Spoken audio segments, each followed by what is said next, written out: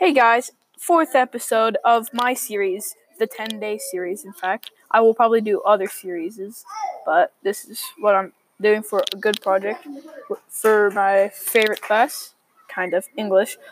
And today I was making a bucktooth bunny. That was kind of hard. I had to do this thing called a variable.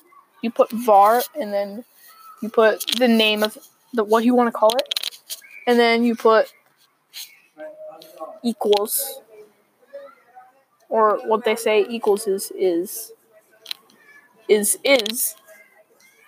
uh like 300 or something like that. It's really fun doing this. I enjoy doing it. I'm not saying it's hard. Well, yeah, it is hard, but once you start to get the hang of it, it just rockets up. It sounds really nice.